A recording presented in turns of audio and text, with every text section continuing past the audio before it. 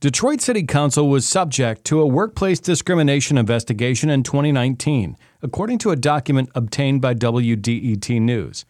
The internal review centered around the public body's only Latina representative, who alleged she was being discriminated against by her colleagues. The investigation has not been publicly disclosed until now. WDET's Eli Newman uncovered the document and has this report. A summary of the investigation obtained by WDET under the Freedom of Information Act shows the civil rights review took place in the spring of 2019, when Detroit City Council was discussing the city budget.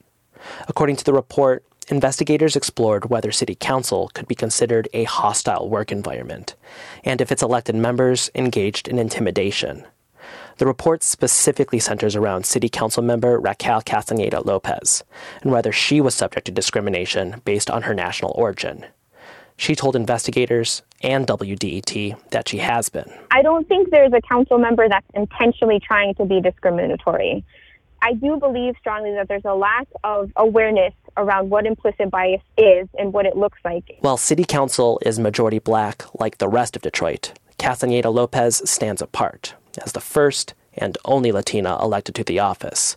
She represents much of Southwest Detroit, where many of the city's estimated 50,000 Latino residents live. Still, she says she regularly experiences discrimination within her community. Whether I'm out going door to door and people, residents tell me go back to Mexico or, I'm not Black, so I'm not really from the city and I should leave. But she says it's not just her constituents who make those comments. It happens at City Hall, too. Like referring to me as a spicy Latina or saying, you and your people always do A, B, C, D, E, or, referring to me as Southwest Detroit. I mean, the list goes on and on. Castaneda Lopez says she's been subject to culturally insensitive remarks from her fellow council members, their staff, and other city employees. But in the report, investigators did not substantiate any of those claims. Detroit Civil Rights, Inclusion, and Opportunity Department, or CREO, led the probe, and its director, Charity Dean, did the questioning herself. She's not the youngest person on the council. She's not the only woman on the council.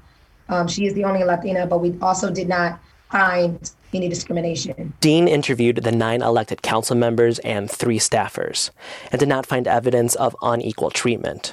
While Castaneda Lopez believes the review should have included more city employees, Dean says her investigation was limited by what was asked of her office. You got to draw the line somewhere, right? And really what specifically the council president asked us to look into, which was the allegations of discrimination by the council for Lopez. CREO's review was prompted by City Council President Brenda Jones.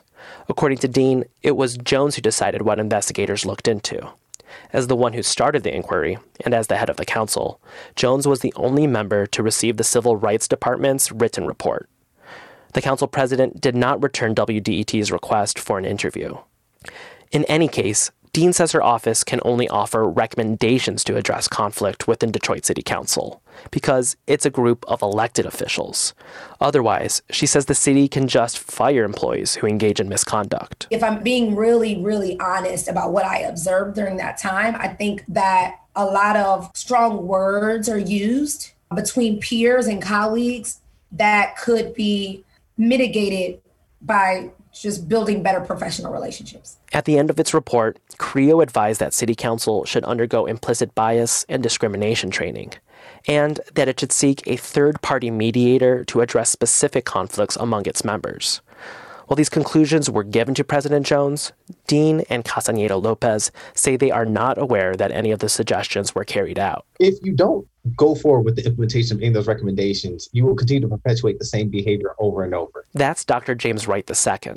He's a critical race scholar at the Askew School of Public Administration and Policy at Florida State University. He says investigations like this are limited by time, memory, and our personal understanding of what problematic conduct is. As a result, discriminatory behavior can escalate when it goes unchecked. Wright says official reports sometimes fail to capture the full scope of conflict within a workplace. It might potentially be happening to other council members as well, or it might be happening to other members that work for the city as well in city agencies. We don't understand probably the magnitude and the scope of this problem. right? This is potentially probably just the tip of the iceberg. Other legal experts agree that the CREO recommendation should be followed. Gary Benjamin is a civil rights attorney who teaches at Wayne State University. He says while the city's report seems to be carried out within the letter of the law, it's still unusual. Because these legislative bodies are supposed to be open and there's waivers under the First Amendment for actually slandering people, it's pretty rare to see any kind of charge between sitting legislators. And the allegations in the report go both ways.